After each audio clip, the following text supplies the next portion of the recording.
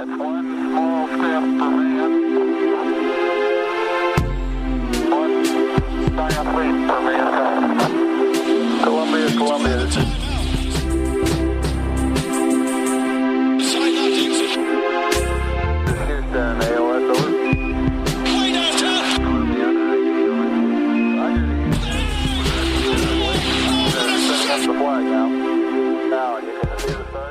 All right, welcome everyone to the TKW podcast.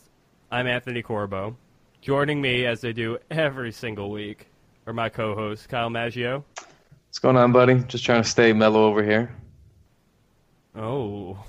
It's not very often we get to use topical mellow references anymore. So No, it's not. It's a great one. It's a great day at Kyle Maggio on Twitter. Also joining us is Brian Gibberman. What's going on, man? I have not been very mellow on Twitter recently. you have not been. You have been a been a very angry man. That's at Brian Gibberman on Twitter. He's been the last week and a half, man. You have just He's been unleashed, uncaged, if you will. It's a legendary tear. No, it's not. It's terrible. Reminds me of a shark who hasn't fed in a few days. Yeah, that's man. I feel like you've been repressing something, and now it's taken on another life Dude, here. I spend a lot of time watching the Knicks, and they haven't won a game in a really long time. And I know people want them to lose, but it's just super frustrating. It's been pretty. Yeah. On that note, real quick before we get into all the fun stuff, because there's a bunch. Small thing that I feel like we don't get to talk about enough because it's just not coming soon enough yet.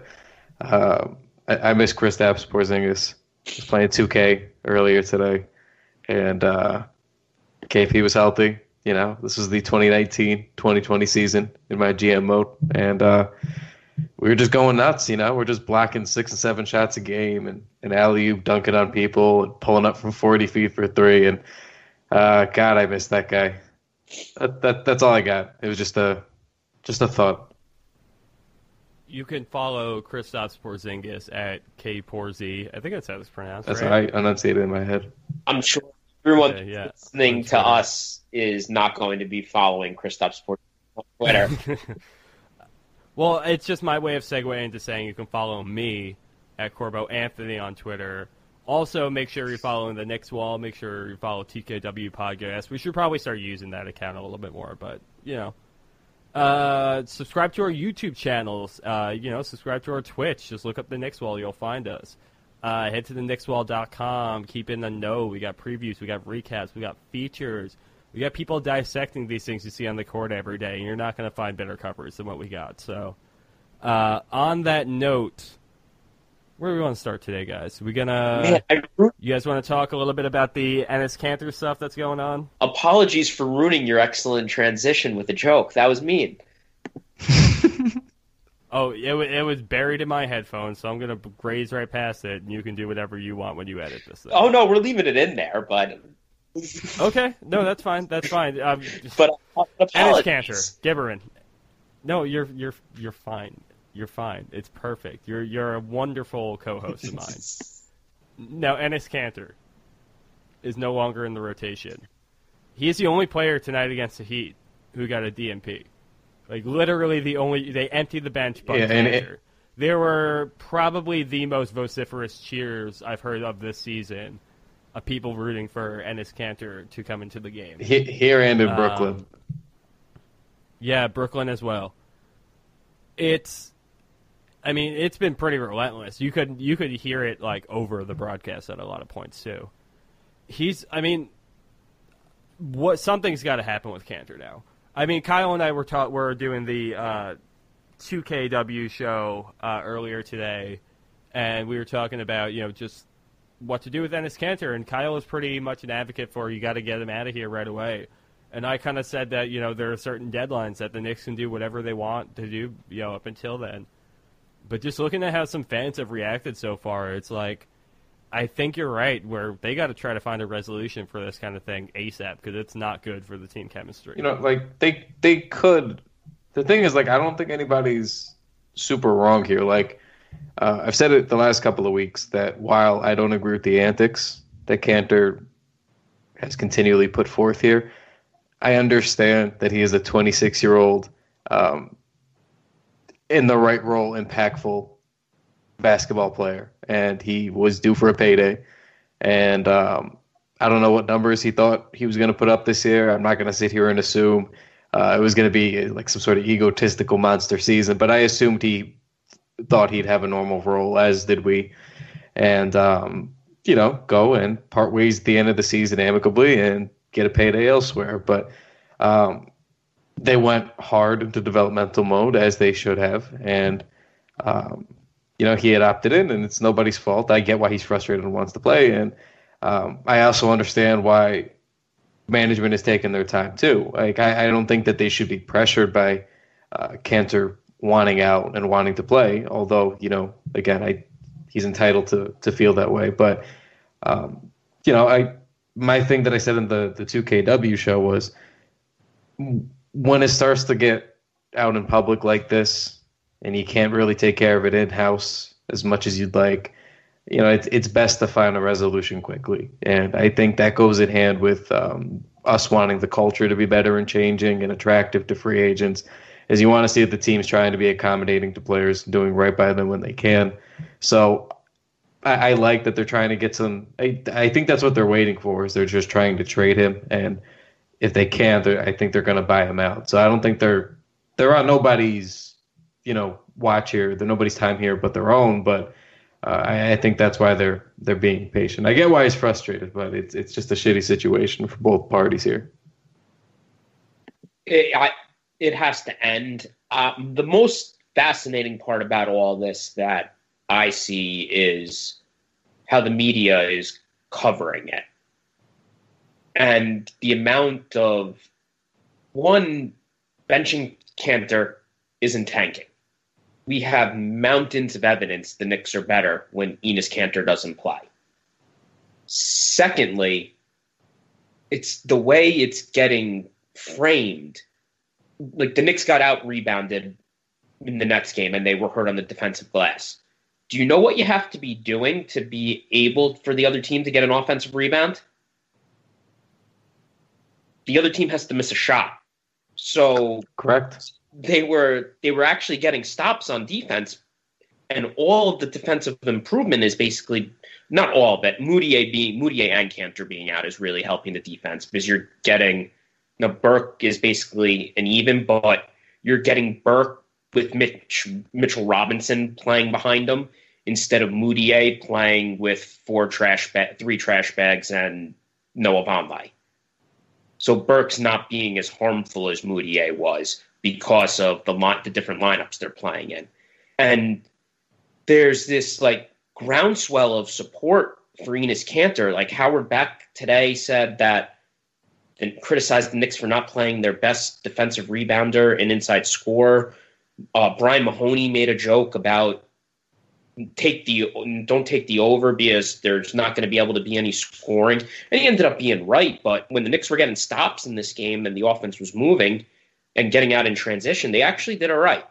And then then the local beat guys, Popper, Bondi, Berman, were all spinning this in a way, not that they're doing Kanter wrong, but that it's not good for the team that he's sitting. And I think this is the smartest thing David Fizdale has done since the season has started.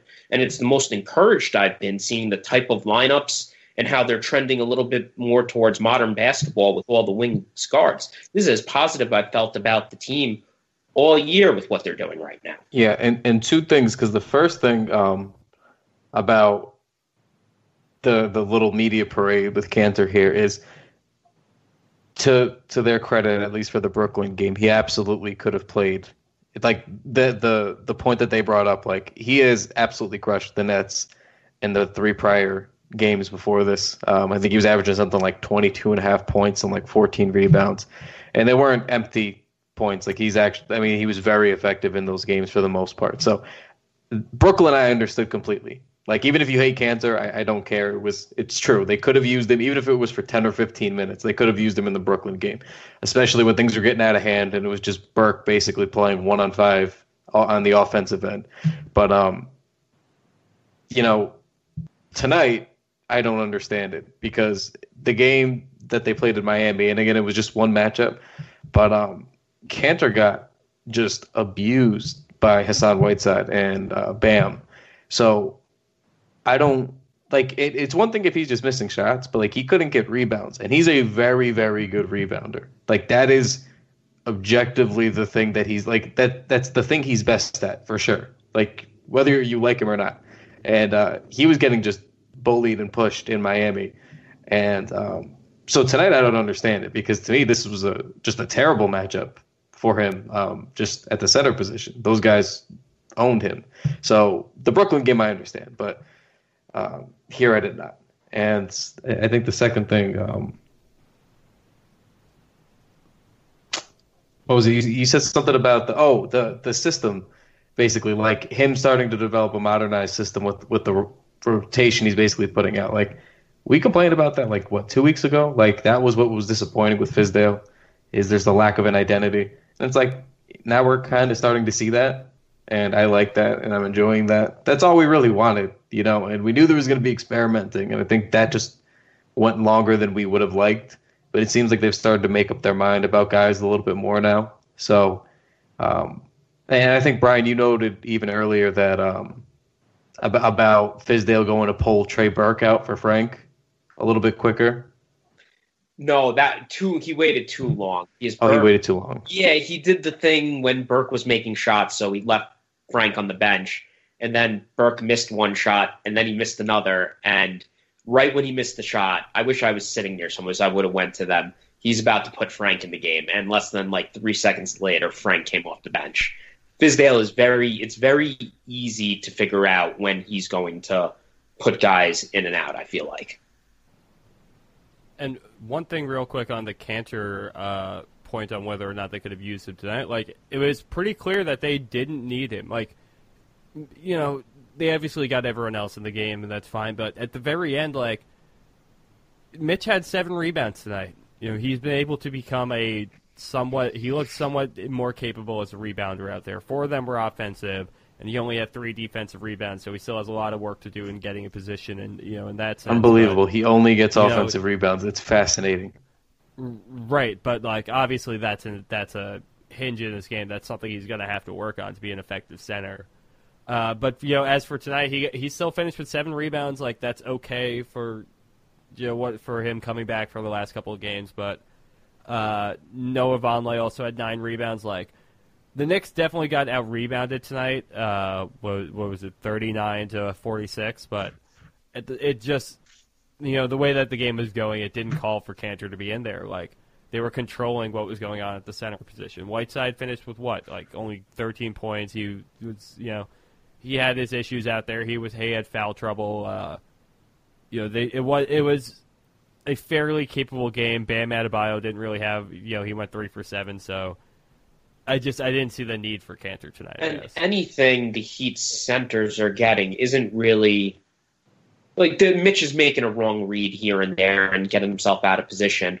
But a lot of it is how the Knicks defensive scheme is dictating the ball end up in the center's hand, and them either get a clean shot at the rim, a kick out for an open 3, or a little dump off to another player. Because of how Fizdale's having the Knicks basically do the old big 3 Heat pick and roll scheme where you either trap the ball handler or you show and you're trying to force a turnover, take away the passing lane, you're making the ball handler give up the ball. So that's leading to the bigs having the ball in their hands a lot.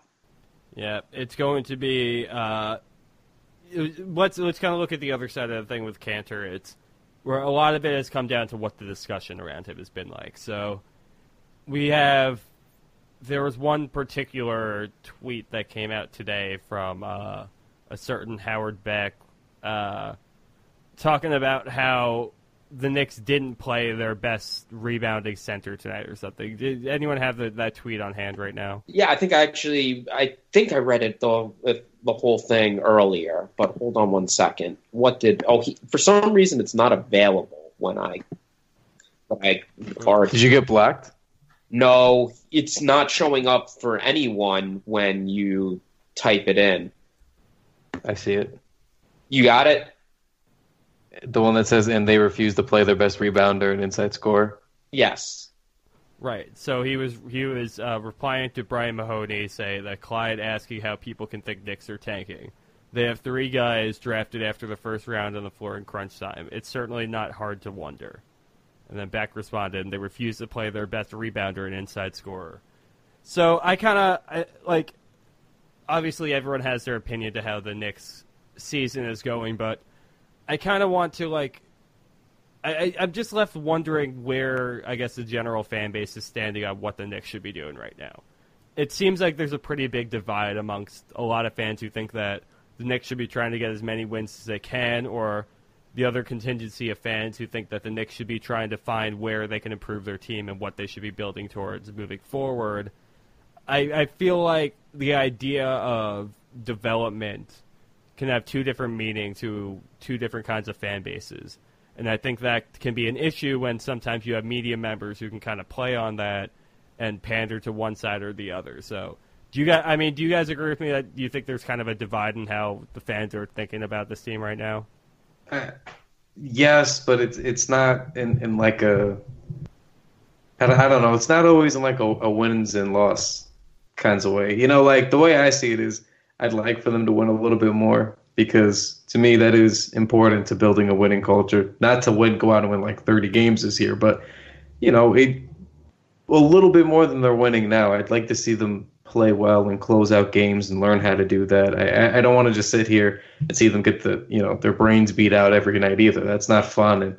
And we can root for individual stats all we want, but we want to see them play good team ball together. There's a lot of rookies we want to do well, so I'd like to see them all play well together and win some games. And I understand that a lot of fans just want to lose and teach their own, but I can't right now with that. So the way it's kind of getting painted right now is the lack of wins is, I guess, wasn't planned. Is this what we're doing, the media spin thing, where it wasn't?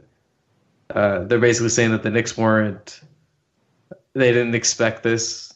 Like nobody saw this coming, even though everybody saw this coming.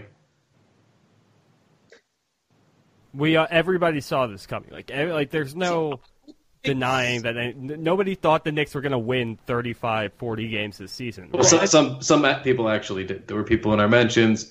They were criminally insane. One guy told me that despite a 15-win roster, they could win 35 because it's the Fizdale effect. So just batshit crazy people. But continue. But what would give people that impression? I'm genuinely curious because I wanted to figure out more of the mindset. Because we overvalue our own prospects perpetually. Yeah. But I get Kevin Knox, right? But he didn't I get being excited about him. I get looking at him as a prospect moving forward. But we know that Kristaps Porzingis was going to be out. This is known. This is a known quantity. Are these the same people who are thinking that Kristaps will be back by Christmas? Even at that point, how many wins do you get at that? And then you're looking at what else? Enes Kanter, sure, is probably the most talented player on the roster right now as far as where he is in his career. But it's not talent that builds towards anything productive as far as getting wins for this team. So either way, if you play him or not, I don't see how you think that's helping your team win.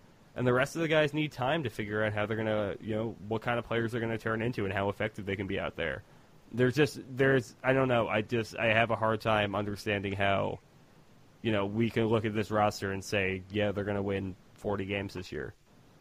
So Stephen Bondi from the New York Daily News, kind of what we're talking about here is he tweeted, the idea that the Knicks planned to be this bad from the beginning is totally disingenuous. It devolved into this because everything went wrong. I'm actually on the other side. I don't think what Bondi said is wrong. I think the very important word in there is there's this bad. And I thought the Knicks might have been incapable of winning 28 to 32 or 25, 27, something. Fun bad. What was that? Fun bad is what I like to call it. Yeah, and with some, but this is worst team in the league bad. I do not think the Knicks wanted to be worst team in the league bad. I think they just wanted to be normal bad. So going after him about that, I do think is a little bit unfair. Yeah, I thought that's kind of why they kept going after the reclamation projects. Because to me, I thought you're going low risk, high reward, first of all, on all those guys, which I thought that was just from a talent evaluation perspective. I thought that was fine. And I thought they figured they'll hit on somebody or a couple of them to some degree. And that with the kids and Timmy hopefully taking a step up, they would be kind of like fun bad, like that 28 to 32 win kind of range where, you know, they're scrappy. They're going to be in a lot of games. They're still going to lose a bunch, but that kind of team. And early on, it looked like it might be that. But I think that maybe they miscalculated. Like, I think they thought Hezonja was probably going to be more of a player than he has been. Like, some of those guys who are still young but are trending towards that veteran status, I thought they probably thought some of those guys might be better. Maybe Moutier's a little further along despite that nice December he had. So I agree with you. I think they definitely thought they were going to be bad. I just didn't think they thought, like you said, it was going to be this bad. And reading is hard for a lot of folks, and I know a lot of people want to get fired up with the media. It's never that serious. I've been on this Knicks Twitter thing since the beginning. I made my Twitter account in '09, and I silently followed along and watched this feud begin on Twitter to what it's got to today. And everybody's got to relax. When the Knicks consistently show, and I'm not saying that the media is absolved of everything. I understand that they do some poking and prodding. Like Bondi, for example, will do the Nets and Knicks update counter on the wins for the season, and there's no point in that because they're at two different spots in their rebuild, you know. And the Knicks kind of got forced into this immediate rebuild with KP going down, whereas the Nets had a couple of years to kind of scrap and claw their way back. It's not, you know, so I get that kind of stuff. But mostly I think there's a lot of pushback when anything negative comes from the media, even if it's warranted. And I think we just got to kind of really ask ourselves if is this fair? Is this objective? Like, really reading that Bondi tweet, like you said, it says this bad. That should mean something, you know? It shouldn't just be what it gets conflated to. And I think that's when things get a little bit out of hand. But, yeah, I don't know. I just think, like you said, not league worst bad. So before we move ahead here, I do want to ask you guys just to jump back a second. What do we think about we didn't get a good Kanter reaction from this game, but we had. I just want to touch on the couple of the Mario Hezonja moment with him the other day, where he had to come over to him in the huddle and tell him to get the fuck up and cheer. And then we also had Mitchell Robinson pinching him when it appeared that Kanter was daydreaming, and Kanter looking genuinely pissed off afterwards. Did you guys have a particular reaction when either of those two things happened? Yeah, he just needs to not be on the team anymore. So I think it's just that simple. It made me appreciate Mario Hezonja a little bit more, to be honest with you. Yeah, that gave me that breathed a little life through him. Gave him a little. I think that's the problem is, you know, we often have to separate like the guy from the player. And, you know, I think Kanter's genuinely a good dude. I understand his antics are a little bit selfish, but I think he's a good dude. But it's just not the right fit, you know. And like the same thing for Mario. He actually had a really nice game tonight. I wanted to touch on soon, but he's just not been good this season. Save for like 5 games. That Lakers game tonight. I think there was a Bucks game the first week of the season. You know, he's had a couple of moments, but he's mostly been bad. But the person that Mario is, good dude, cool dude. It's just tough to separate. It's like when you want to root for guys and they aren't that good. It stinks. All right. Well, sorry. Just Brian, before we leave Kanter, and this is a question to both of you guys. Why do we think he's getting he's had situations in other places and it blew up a little bit, but maybe we're just closer to it. But why it feels like he's getting treated like a superstar player when he's a 7th, 8th man, and this stuff shouldn't be covered in depthly as it is. It reminds me a little bit of like what I heard about how he exited Utah.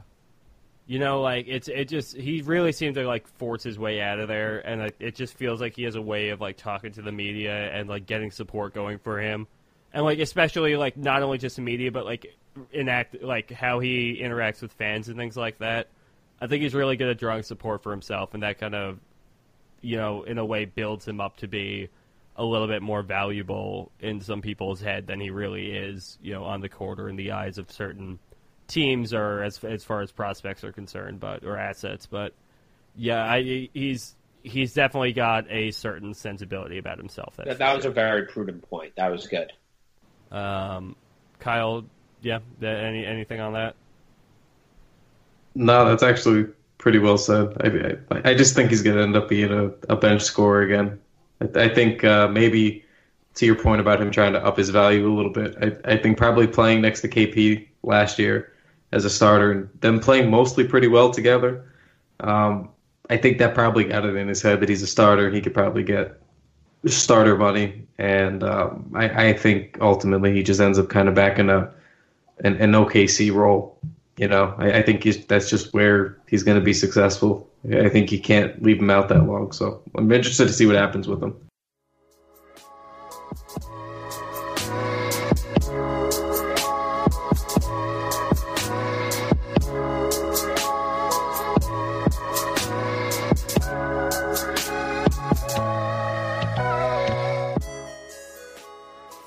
All right, so we are going to talk to our friend Xavier in a moment about a certain message that he received on Twitter.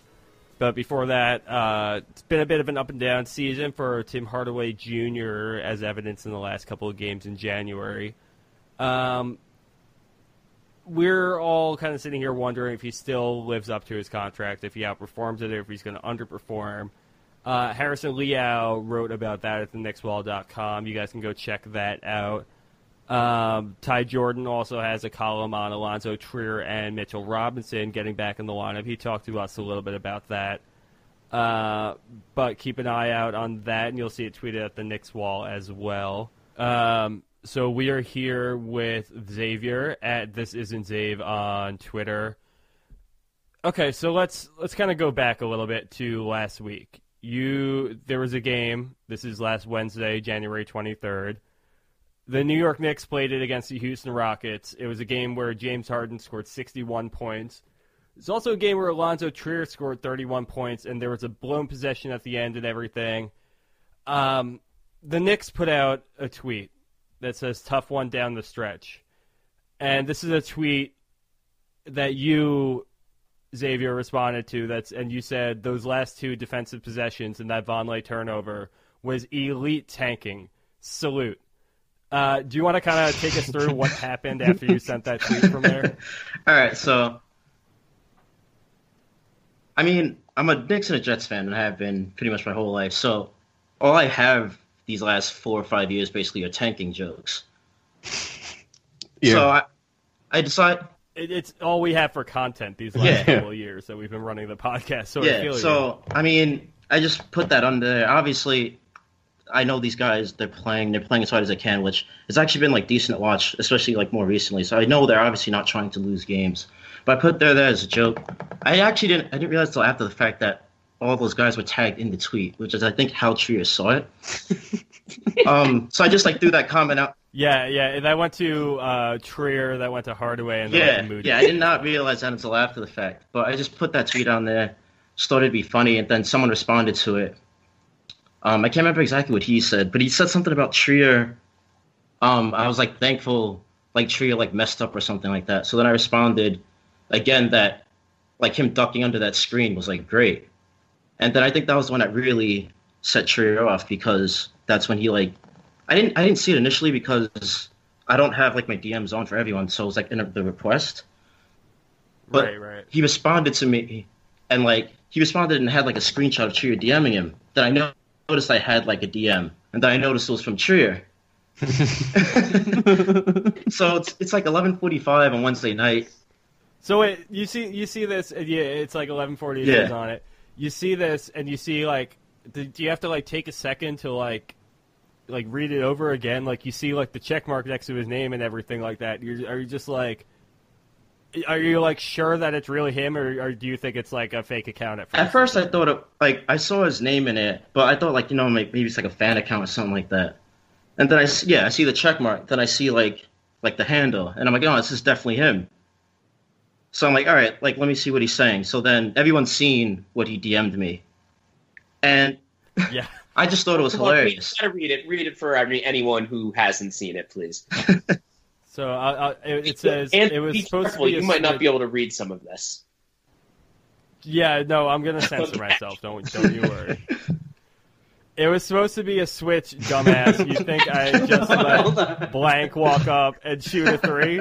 SMH, y'all fans don't think. The dumbass was what took me out the first time I read it. 2 separate words. Because like, dumb you could ass. And the thing was, there was no commas, no periods, nothing. He just kept texting right after that. So that's how I knew he must have been. Like, you could read how angry he was when he put dumbass. Yeah. A singular thought process, it seems like, and then just send immediately. Like paid in no mind from there. Did anything happen from there? Or what's your initial reactions after you like process the actual DM? So I'm like, the first thing I see is I couldn't stop laughing initially, and then I'm like, do I want to respond to him? And then I couldn't. Like I don't know what like happened, but I couldn't respond to him. But I wasn't gonna say like I wasn't trying to like bait him, but I wasn't really trying to troll him. Like I was just telling jokes, and I thought it was like kind of clear from my tone that I was like being sarcastic. This is it's pretty obvious that this is the only release that we have as fans. Exactly. Right? Like we can go on Twitter, we can make jokes about it, we can get this off, and it's like this is how we can manage to watch 10 games over a 45 game period. Exactly. Or 10 games. Like the tweet that I responded to, that's like him ducking under the screen to ensure that loss is like, thank God Trier made up for like him scoring that layup to go up by 1 by leaving Gordon open for 3. So it's like very clear that the guy I was talking to was also joking. So I thought that would have come across very clearly, but he was not particularly happy with me. So first I was like laughing at getting the DM, and then I was like a bit confused because again, like you said, like he had 31. So I know his mentions were full of like nothing but positivity. And like somehow he... Right. Did you feel bad at any point, like before you sent this, thinking like it is his career high of his rookie year, of this famously undrafted rookie, maybe the criticism can wait, or were you just ready to fire it off because the jokes are greater than the facts, obviously? The jokes have always been greater than the facts. Jokes are greater than the facts, of course. Yeah. So when I screenshotted it and posted it, I have over 1,000 followers now, but I didn't then, and I tweet a lot, and like people don't really pay attention to my tweets anyway. So like I figured I'd post a screenshot, and like I know I have like people with like some high following counts who like follow me, but like I thought like people would find it funny to get like a couple of retweets and likes, and that'd be the end of it. And like they talked about you in practice. that part killed me. But like, is this just your story of your rise to fame? Like, are you like doing like a Cody Parkey right now or something, where you're just gonna go around and tell the story on all the talk shows? Honestly, I'm kind of glad it's like kind of dying down, because like I've like long said, and like I'm sure I have tweets about it, but it's like the more followers you have, the more the idiots you have in your mentions. So like I don't like. This is so like whenever I have a tweet that goes like somewhat viral, it just leads to like people being morons to my mentions, and like I can't stand it. So like when I woke up the next morning, because I'm in grad school, so I had to like go to bed because I had class the next morning. And I wake up, my friend texts me, and he's like, "You're on Deadspin." Like he like texts me because he's like going like he's working like a normal like 9 to 5, and he like texts me and he's like, "You're on Deadspin." I'm like, "You gotta be shitting me." And then, like, I look at my phone, and, like, you guys know, like, when you have, like, dimensions of, like, more than 20, it just says, like, 20 plus. So then, like, I look at my phone, and I'm like, Jesus, I'm like, this really took off last night. Like, it was kind of... Yeah. Sorry. No, I was just going to congratulate you. You became a legend for an entire night. You became a storyline. I mean, it was just real. You basically, you almost single-handedly re-sparked the feud between Alonzo Trier and Tim Hardaway. Well, I was gonna say, did you see his comments at practice the next day? Tim Hardaway Jr.'s when they ran into him. Yeah, that was the part that took me out, because they had a couple of like instances in that game. Like there was one particular instance when Trier didn't pass it to him when they had like I think it was like a 3-on-1, and like Hardaway got in his face a little bit, but like someone sent me the link of like Hardaway talking about this, like a journalist asked him about this, and that's like I'm like this has gone way further than I could have anticipated. And at that point, I was actually hoping that like it wouldn't lead to like I didn't want like Tree to get in like trouble or anything for this. Like I didn't want him to get fined. Like I just thought this was funny, and I didn't think people would run with it. Like people like asking me if I was doing it for like followers and that's like no. Like I just thought like a professional basketball player DMing me like minutes after they just lose a tough game. I thought that was hilarious, and I thought other people would find it hilarious. But I wasn't like trying to get him in trouble. But I thought that part was hilarious. Like just like the thought of like Hardaway and like Trier, like the shooter, like talking about my tweet was like just killing me. Did you respond to Alonzo? No, I didn't. Like I wasn't able. Yeah, I wasn't able No? to respond to his DM. Like I don't know. Like Did he? no, he didn't you? block me because I could still see his tweets, but I just wasn't able to respond. Hmm. But again, I wasn't like trying to get into this feud, but I didn't really feel like having to explain like my tanking jokes. Like I kind of thought, like the Knicks are like 10 and. Are you a known instigator like in the past? Like is this your first offense at going at Knicks Twitter and posting the jokes online, or have you gotten into any hot water with any players on the team? No, it's before never this? happened. Not like this. But I do. Okay. I've done these jokes for like ever. Because again, like it's just all you really have. Have you guys ever pissed anyone off from the team online? I I mean, I guess, yeah, we can go all kinds of ways with this, but I guess directly on the New York Knicks. No, I never have. I- I never at players. I just leave them alone. I don't believe in it. I hate when like people tag. Like if I say something and someone tags a player, I tell them once not to do it, and if they ever do it again, they get blocked. It's just not my. I don't tag them good. I don't tag them bad. I just leave them alone. Yeah, I don't. I've never had an issue with the player. I don't. Not online. There was that incident with Ronnie Turioff from 2010. Right, I was going to say, I was kind of more just baiting you on to get the Turioff story. no, that was. I just real quick the expedited version. I thought for whatever reason, because him and Amari were new teammates, that it would be funny to bring up to Turioff, who was seated next to Amari, just to kind of remind him that the season before he got absolutely posterized by Amari, and don't know why I thought it was going to get a laugh from everybody. It got a laugh from like Wilson Chandler and Amari, but Turioff just like deadpanned me and still signed my jersey. He shouldn't have, and He signed your he Steinmeier did, jersey. and he was not happy about it, but he did it. Good man. So that's it. That's the only like incident that I have. Xavier, like the entire Knicks team was definitely talking about something you did. Yeah, no, that was the part that really took it over for me. Like the being mentioned in like a whole bunch of articles was pretty funny. Like again, I had like He people called on you Twitter. He called you a nobody. That was funny. Yeah, that was funny. And like I mean, in the scheme of things, like I guess he's not wrong. But again, like I wasn't being serious. Like I thought it was like very clear that I was joking. But yeah, I mean, I don't know. Would you consider yourself the turning point of this season? I mean, Do you consider this act of fandom or whatever you may call it here? Is this the thing that will bring the Knicks more wins? Yeah, I mean, eventually? It hasn't panned off. it so hasn't, but they've looked like a little better defensively recently. So maybe I don't know. Yeah, far. Maybe. Yeah, I don't okay. know. Yeah, Trier's been looking good since then. Yeah, he has been. But yeah, I mean, yeah, all of this was funny, but I'm glad it didn't lead to like anything serious. Like I thought, I was just about the jokes.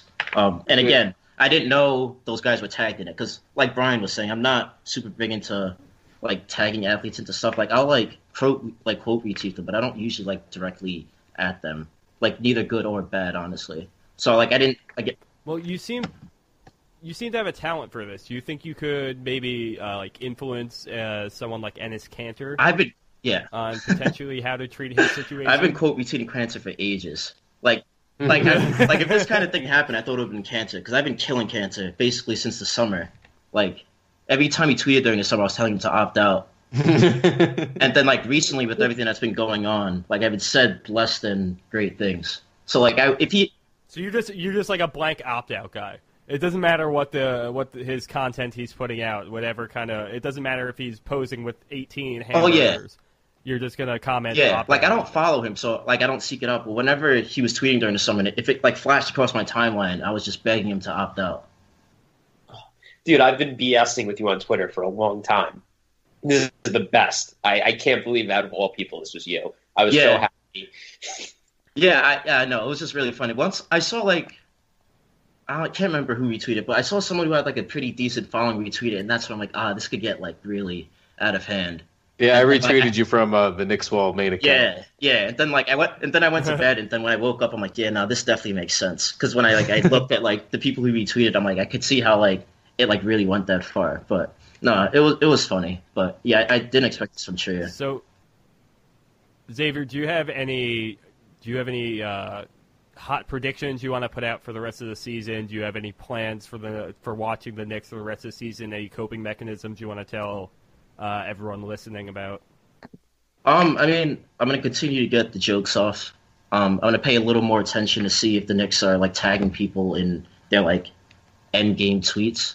But yeah, I mean, I'm just gonna still do the same thing I always did, which is try and cope with just this very, very bad team as best as I possibly can. And yeah, like I love the Knicks. I always love the Knicks, and all of this is like funny. So like, if we're not gonna win, like it has to be like entertainment somehow. So Exactly. So like, I'm just gonna get these jokes off. Like you can see that, like tonight again. Like I watched the game. Like you can see that there are flashes there. You can see how this will work in the future.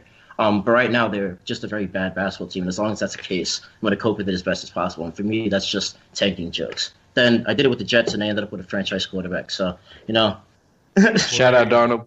Yeah. So. These things could change very quickly, but yeah, I'm just gonna get these jokes off, and if people can interpret tone and that type of stuff, then that's on them. But I just find all of this stuff like very funny, but I don't do it for like particular attention or anything. I just got to get these jokes off. Did anyone else try and get to you or to talk about it, or did like any of the beat writers reach out to you or anything? They might have, but honestly, I kind of just stopped checking my mentions for a little bit. So like, I didn't see anyone, and I didn't get any like DM requests, and I figured like if they really wanted to reach out to me, like they would have like DM'd me. But then again, I didn't want it to also be like people think that I was like seeking attention or anything. You know what I mean? Like I thought it was funny. I'm glad other people found it funny, but like I didn't want to be like going around like, oh, like I'll come talk to you about this. Like I just thought it was funny, and like it got out of hand. But again, it was just really funny. But no one else is like contacting me about anything. Thanks for coming on with us. Appreciate no problem. Thanks for having me. You keep getting those jokes off. We will bring you back on if we need some more jokes spun around here. But until then, keep getting them off, and hopefully we get a couple more storylines out of you before the end of the season. No, that'd be great. Thanks for having me, guys.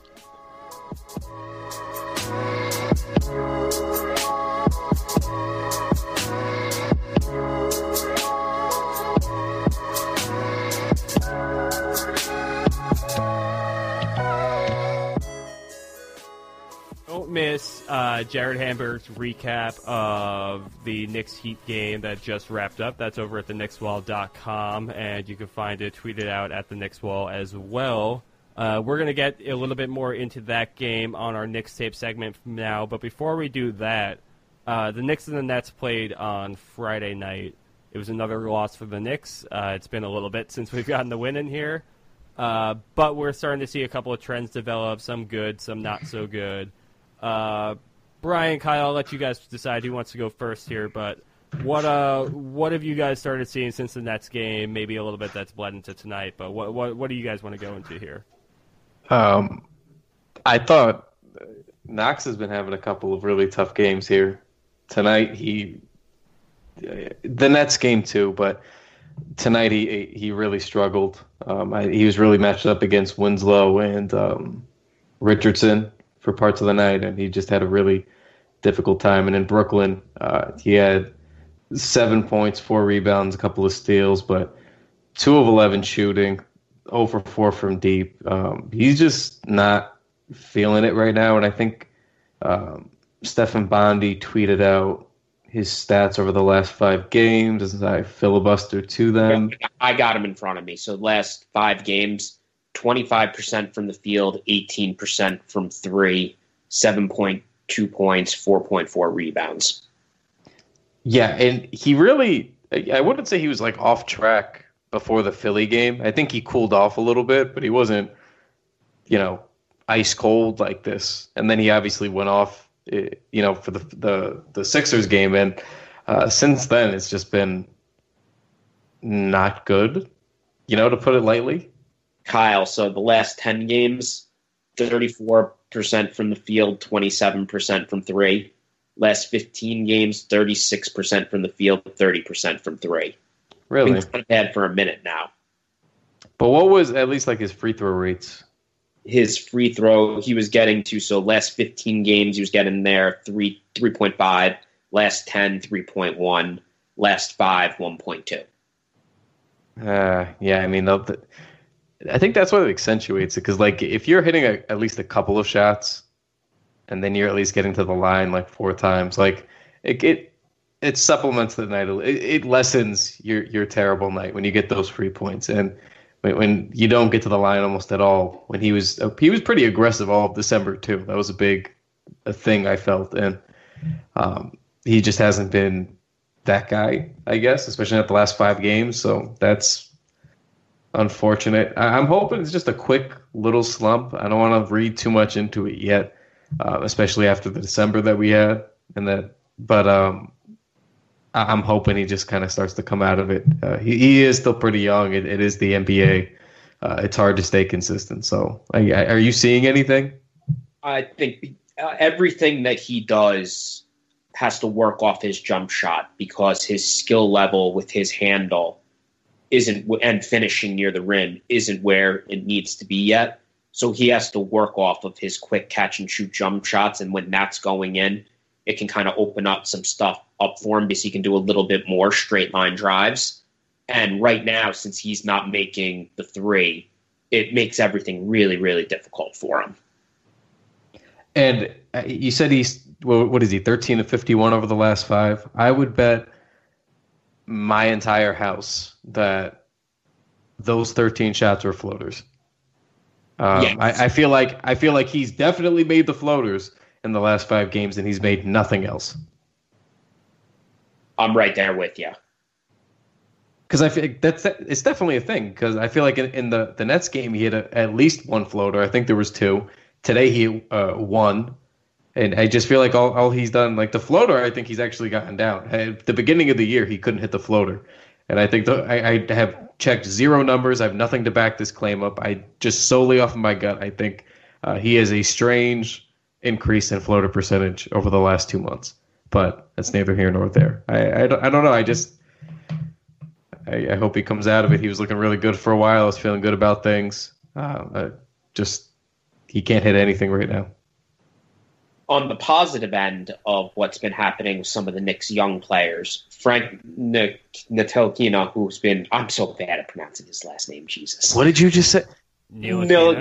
I don't know. I'm not. You don't even consider the T. You don't even look at the T. As you say. Forget the T. It's a just think Neil E. Kina. That's it. Neil E. Kina.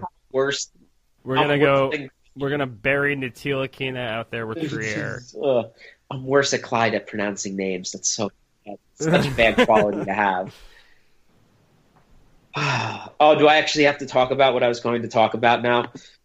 Oh, yeah, no, you're not off the hook because All right. of that. I mean, jokes are greater than facts, but we got time here. All right, well, Frank's been a lot better recently, and the last 2 games, unfortunate circumstances in each case. In the Nets game, he had 4 points, 4 rebounds in the first quarter, but got into foul trouble. This game, he had 6 points, 3 assists, 2 rebounds in the first quarter, and then he got a groin injury. I think both games, Fizdale was probably planning on playing him upwards of 30 minutes, and as he should be, because Frank's team impact is starting to show up in a very, very positive way.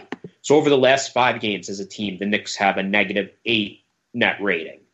When Frank's been on the court the last 5 games, they're a +12 net rating, 113 offensive rating, 101 defensive rating. That's in about 20 minutes. He's played some time with starters and some time against the bench. Last 10 games, so it's not just the smaller sample size. In the last 10 games, the Knicks have a -9 net rating. When Frank is played, they have a -3 net rating. So for the first time this season, we're starting to see him stack a good chunk of games together where even if those scoring numbers aren't there, that he's positively influencing how the team is playing. And that's a change from earlier in the year. His team impact numbers were actually quite bad for most of the season, and now it's just starting to shift. So we also, just quick to kind of transition to into the game against the Heat as well. We're talking about all this right now, but Frank Ntilikina didn't finish the game. He played a really nice first half, but he has a groin injury right now that we don't have a lot of information about, and that's really disappointing because you're right. He has been playing very well in the last couple of games, and even when he's not scoring, which we do need him to do, he's not off the hook for that. But even when he hasn't been scoring lately, he has been definitely impactful, and it's really hard to deny that at this point. But now that he's injured, it's really unfortunate because this seemed like it was a great opportunity with Moutier being out of the lineup for a couple of weeks.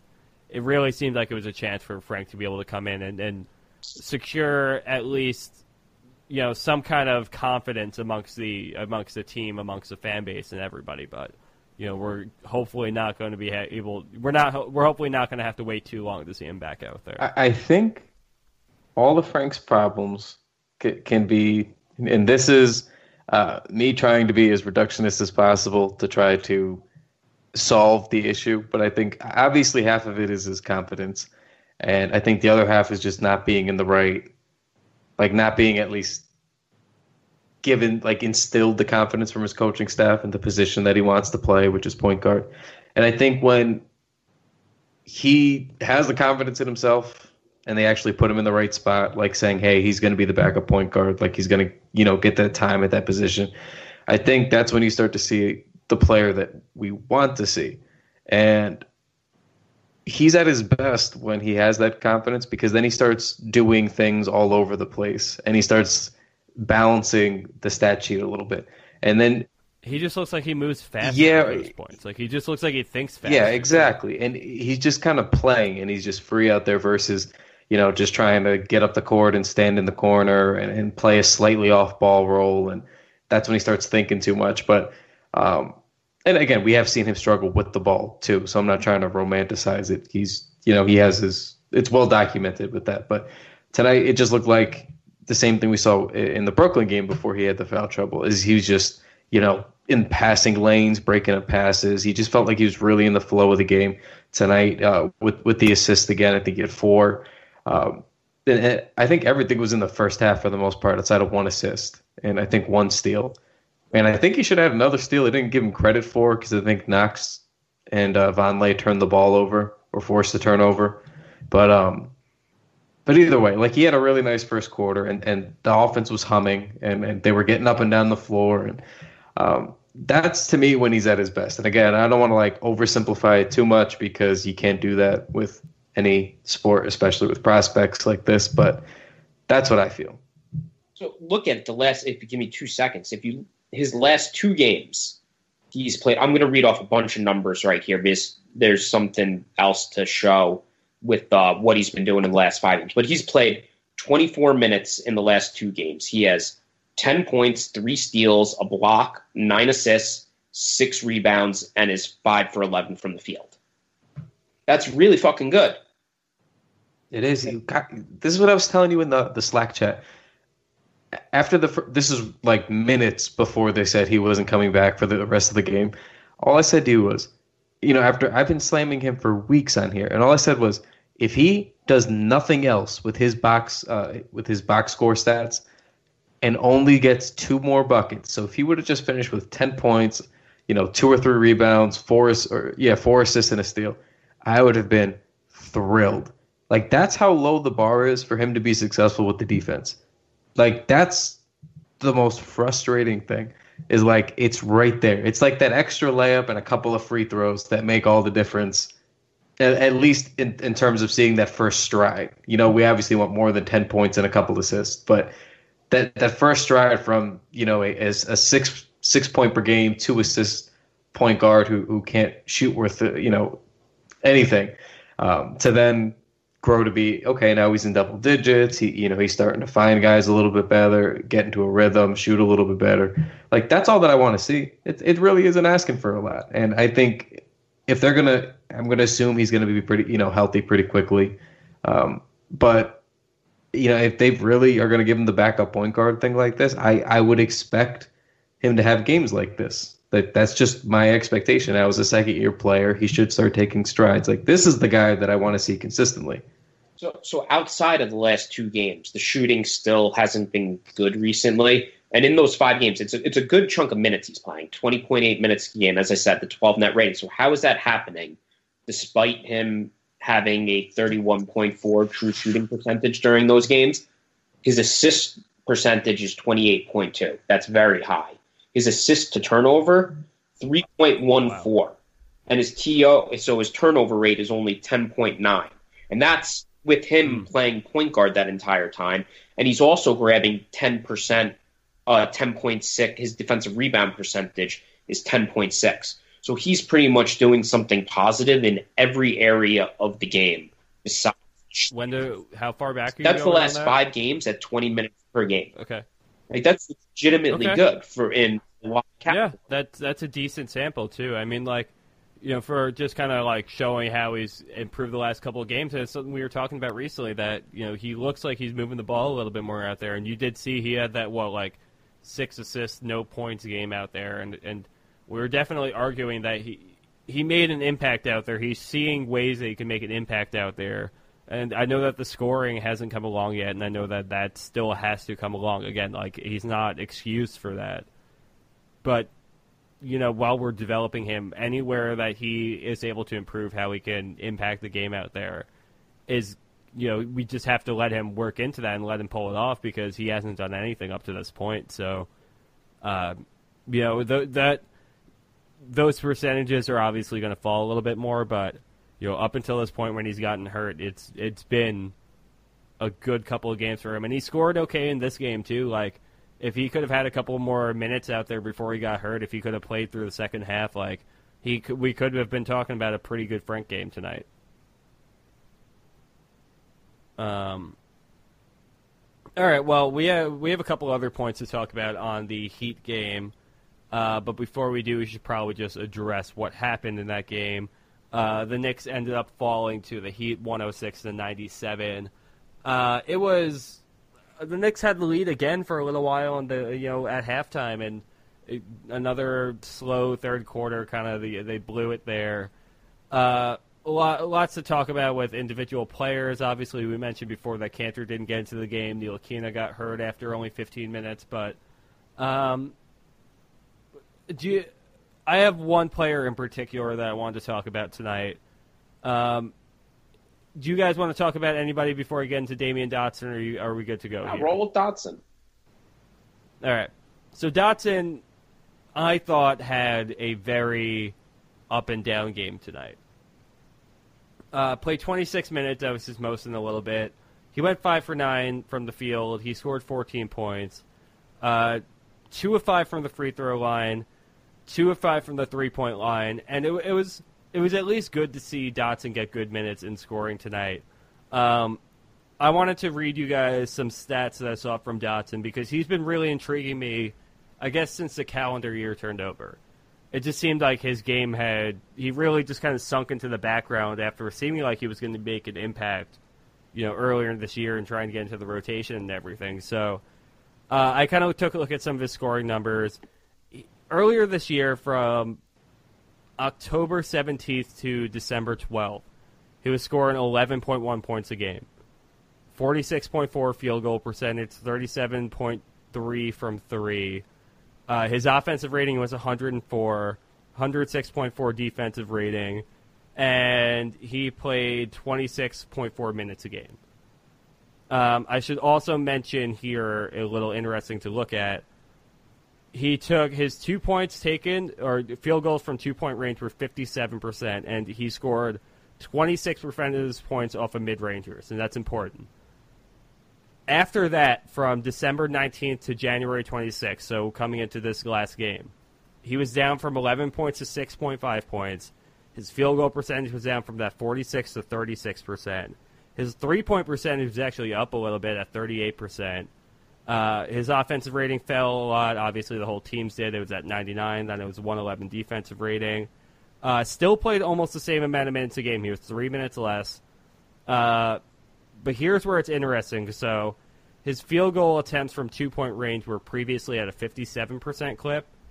Now it's down to 47%, and the amount of points that he was scoring off of his mid-range two-pointers is down from, 26% down to 12%. So, like, the big takeaway here is that Dotson's scoring really fell for the last couple of weeks, and it seems to be the thing that's disappeared from his game are his, like, mid-range twos, but he hasn't supplemented that scoring from anywhere else. So, I mean, I guess when it comes down to it, I'm curious where do you guys kind of place Dotson after he had kind of an okay game today, moving forward in the rotation. He's obviously got some questionable shot selection, and when he takes those shots out, he's not really hitting too many other points. So I guess what is the ideal role for Dotson to try to fit into moving forward? I think coming off the bench, but I just think he's got to play like 15, 20 minutes a night. I mean, he's around a solid amount. He's averaging in the games that he gets into. He's averaging around 24 minutes a game. It's his shots, like his shot selection. I think could be the biggest weakness of his sometimes. I think that's what can get him into the most trouble. I was gonna say the only time I really see him, the biggest deficiency I see with his shot selection is he's a really pure jump shooter. Like when he shoots, he likes to get his feet set, and he's a good catch and shoot guy too. But he seems to get really excited when screens are set for him because, like, when he's the ball handler, and he doesn't like to drive and attack when the screen is set. He likes to just come around it and, with that couple of feet of space, take the shot. And I've seen him kind of like rush those. Like he tries to sprint around the screen like as quick as he can to set his feet and shoot. And sometimes he's been off balance or fading in in any direction. So that's the biggest problem that I saw, which, like, it's more so the timing than the actual selection of it. And yeah, like, he takes a couple like little pull-up threes, like the Tim Hardaway Jr. stuff sometimes. But to me, that's what I noticed over the last 3 or 4 games. It seems like when he gets in, he's just kind of trying to rush what the plan is. Like he's going to get that look off clean, and it just seems like he's trying to force the issue a little bit. I have 2 things. I think big picture, one thing that's impacting him on this team is he's a guy who has to play off others, and the Knicks just don't have those shot initiators right now that can put him in the right position and get him those clean looks. Secondly, specifically on the Heat game, I thought this was the best game he's played in a very long time. I thought he was awesome. His defense was solid, did a nice job on Wade, and then offensively, he hit a couple threes. If he would have made his free throws, he was 2 for 5 from the free throw line. He could have had even more points. And then once Frank got hurt in the second half, they played pretty poorly when Burke was in. But when Trier and Dotson were basically the two guys sharing point guard responsibilities, I thought he did a really solid job settling him down. And he wasn't necessarily making any fancy plays, but he was making some simple reads, and the offense had a better flow to it than when Burke was controlling things. I was very happy with his performance tonight. Did you have anything else you wanted to talk about in the Heat game tonight? No, that I think we hit on Timmy playing well again. He's finding his game again. That's good. We kind of talked about that last time. So I really hope, like, we find out it was the injury. I really hope that was the thing. 6 foul shots again tonight. It seems like he's starting to get more aggressive going to the basket again, right? It looked like it. Well, I mean, in the Brooklyn game, he didn't do a ton, and when he did, he was attacking. So, I mean, that's kind of what I was taught growing up with basketball. Like, if you can't get your jumper to go, like if you're off, which he was certainly off, go to the rack, try to get fouled, try to get something going, see the ball go in on a layup, and that's what I thought he's been trying to do a little bit more lately, which is nice. Yeah, the last 4 games, 6 free throws, 5 free throws, 9 free throws, 6 free throws. Outside of the net game where he just couldn't hit a shot, 22, 21, 23 on 14, 16, and 16 shots. So that's the type of production you need out of him. His problem is he can't start games shooting threes and then try to work the ball in. Like, he needs to start games in attack mode. Like, try to work the ball in, get the ball to the rim, and then start shooting threes, and things are going to start opening up for him. And then his teammates, who we saw with the assist tonight too, I think he had 4 or 5. So we've seen, like, games the last couple of weeks where he just comes in and starts hoisting up threes, And I think those are the games that he struggles in. Again, I have nothing to back this off. I don't know how you'd ever measure the stats for that kind of a thing, but it seems like when he attacks early and he knows he's going to get to the free throw line and he knows he's going to get to the rim, that he has his better games. Are you tapping on your No. microphone? I heard that too. Sounds like something's happening. I told you there's ghosts. A weird thing happened last week. Anthony doesn't believe me. He thinks we were doing a recording, and I promise you, Anthony wasn't even talking. It was a weird gap moment. And in my headphones, I clearly heard like a muffled like, "Hey, Kyle." And then I looked at Anthony because we had the video up, and I said, "Did you just say something?" And he said, "No." And then I freaked out because it happened. It happened. So there's weird things. There's possibly ghosts here. So just so you know, just getting it all out there. Well, now that Kyle's house is haunted, I could tell all of our listeners out there one place that's not haunted. It's the Knickswall.com. And it's not even just the Knickswall.com. It's the Knickswall on Twitter. It's the Knickswall on YouTube. It's the Knickswall on Twitch. It's the Knickswall on... Are we anywhere? Facebook. Instagram. That's just Knickswall on Instagram. But, folks, it's all Knicks content there. It's all the good stuff. It's all the greatest content providers, writers, designers, folks of all kinds creating content for you, video makers. That's not what they're called, but you know what I'm saying. And the best thing of all, it's not haunted. Unlike Kyle's crickety, rickety, dog-filled house. Haven't even heard the dogs tonight. Haven't even heard the dogs tonight. You know why? We're just hearing ghosts. Tapping on the microphone. Saying hi to Kyle. Maybe it's just the FBI, man. You know, it most likely is. A law-abiding citizen here. Yep. Oh, Kyle. Definitely not embezzling in the Definitely not embezzling. Definitely not. No. I would never do the white Knicks collar definitely crime. Gonna get my money's worth. I'm going. Never. The Knicks definitely are playing a couple of games in the next few days. Before we talk to you again, the Knicks will be playing at the Charlotte Hornets. Before they come back home, they'll be playing at the Dallas Mavericks on Wednesday the 30th. They're gonna be. Oh, I'm sorry, that's at Madison Square Garden. They'll be playing against the Dallas Mavericks on Wednesday the 30th. Game against Boston on Friday the 1st. They'll be playing Memphis next weekend too. Let's start with Monday's road trip down to Charlotte. Kemba Walker, known nemesis of the Knicks, New York native, loves to play against the team. If we don't have Frank Ntilikina, which is looking like we may not, it seems like it's going to be just Alonzo Trier and Trey Burke up against him. But thankfully, Dotson's showing to have some good defensive ability lately, like we were just talking about. So I trust him against Walker. Is there anything else you guys are looking for in that game? Any other matchups that you think could prove to be pretty effective for the Knicks? Yeah, I mean, I think Kevin Knox has to get back on track. I know that Michael Kidd-Gilchrist is there, and the only thing that he is good at and has ever been good at is defense. So when he's matched up against Knox, I think that'll be interesting. But, there's also older guys like Batum and the nature like that. So I think he's going to be, I'm just hoping for a comeback. I don't know if he's going to have a good game, but this has got to end. I keep thinking about the 13 for 51. It's bothering me. I got distracted while you were saying that. I was looking at the schedule and just all of the red on there. It's a bloodbath.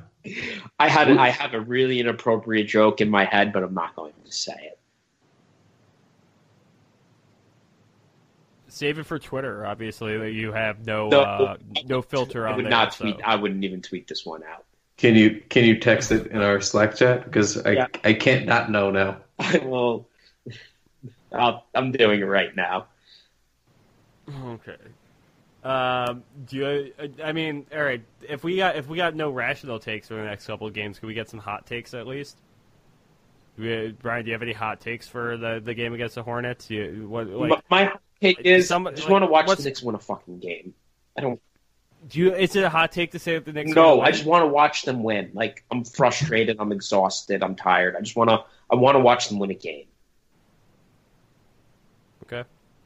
Me too, man. It's been a while. I mean, yeah, I'm there. Well, that's I'm why with at the you. beginning of the pod I brought up I played with KP on 2K and it was a lot of fun thing. Like I miss knowing like we have a guy who can win us games. Like I wish knowing as I sit down to watch this game tonight, the Knicks have an equal chance of winning the game or close. Like I miss knowing we're going to be in the game and should win the game. Those aren't feelings that we've had since KP went down. And the light's at the end of the tunnel. He's healthy. We know that right now. Not healthy enough to return, but rehabbing back. We're almost there. It's tough. It's a really long season, and when there's this much bad basketball, despite the kids showing some promise, it is tough and it wears on you. So, did we mention the Carmelo thing just at all? He was at the Garden tonight, so he came to watch Dwayne Wade play, possibly his last game at the Garden. I think the Heat have one more trip if Wade plays. We don't know, but. Yeah, I mean, it's just always such a treat to see Melo. I mean, like we were kind of talking about it earlier, but I will always cape for Carmelo Anthony. I frankly do not care at this point. Kyle, did you know anyone who was at the game, or Anthony, did either of you know anyone who was at the game tonight? No. Was it Heat fans cheering for Wade or Knicks fans cheering for Wade? I have no. The way the broadcast made it sound was because I didn't know anyone there. I think it was mostly Heat fans and then some Knicks fans just paying respects. Oh fuck that guy! No. I don't know. It wasn't very clear. I think there was one section that I saw on Twitter from someone who was at the game that was cheering, but I don't know. I'm not really sure what happened. You cannot show respect to the person who threw Mike Bibby's shoe. This is true, and people forget about that.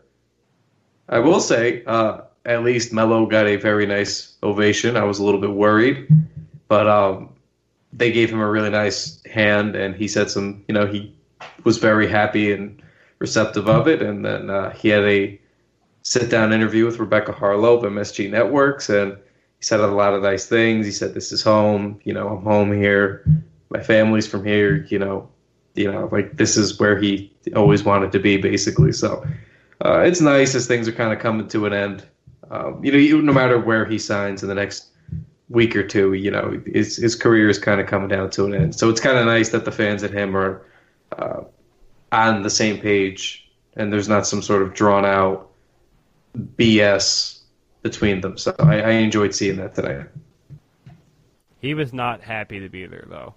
Like you could tell, not so much as far as what the Knicks could control, but he said he's not going to NBA games right now or anything like that. He said, obviously this is something special for me to go out to an NBA game right now. I got to come see Dwayne, but he seems to be very. He seems to have a certain grudge against the NBA for what's gone on with them this season or so. But he's trying. Yeah, hopefully see him. He should try not being bad at basketball if he wants to play in the way he wants to. Listen. He is in year 16. This is what happens. Everybody should know this. I think he knows this. I don't know that he does. I agree with you that it's not a big deal and it's just where we are at this time, but he really stinks. I just wonder how much of it is and I don't think he gets enough credit for the Rockets situation. Not that he was playing particularly well, but they basically brought him in to play like a 6th and 7th man, and almost immediately guys were injured and he had to play big minutes and then start games. So he finally agreed to do the bench thing that everybody complained he never agreed to do. And then immediately his role got expanded and then he was starting games again. And then a week later he was cut. Unofficially, but he was cut, I I know. I honestly didn't really understand the whole why Melo and the Rockets didn't really work out, but I also don't think I watched any games of it. It was definitely a strange. You could see why it wasn't working, but I just didn't like. Guys were injured to start the. It all seemed very strange to me. I was like, I thought they would have given it more time, but I stand by. I don't know where he's going to go now because I thought if he was going to go anywhere, it was going to be with Chris Paul. He was going to play off the bench, off the ball, and it was going to work out. And they nixed that immediately. So I don't know. Maybe he goes to LA with LeBron. I don't know. Yeah, I think he's going to sign with the Lakers. I'd like to see that. This is kind of just like it's going to happen though, right? I'd bet on it at this point. I don't know where else he'd go. He's obviously not coming back to the Knicks. I don't. I think it's kind of the Lakers are bust at this point. Well, can I leave? I'm glad that Can I leave our follower listeners to a cryptic end here to a tweet we just got at the Knicks wall? Sure. Yeah, that sounds like a good way to wrap up here. So everybody's on their Kanter kick here. So from Friday's game, I tweeted the video of the "We Want Kanter" chant breaking out at Barclays with Kanter's reaction, and I just got this very cryptic quote tweet. Which said, from somebody who's Turkish in Turkey, and the tweet says, "We want Kanter to ... come to Turkey ... Oh, That's not cool, and I hate the guy. Like what? That's fucked up. Now I don't know if that's just something getting lost in translation to maybe someone whose English is their second language. But I don't read that as any positive way. Well, yeah, I'm just gonna go ahead and leave that at that. So, it seems like we have some friends piping in our mentions. Stay cryptic. Stay cryptic, I guess. If anyone else wants to come get cryptic in Please our mentions, please don't. Happier things. At Kyle Maggio. Please don't. Just leave me alone. Forward all complaints to Kyle Maggio. That's what always happens anyway. That's always happening. Okay. Brian, Kyle, it's a pleasure as always. We'll all talk to you guys next week. All right. We're not next week. I'm sorry. Wednesday. It's Sunday. Be careful to keep track of where your center of mass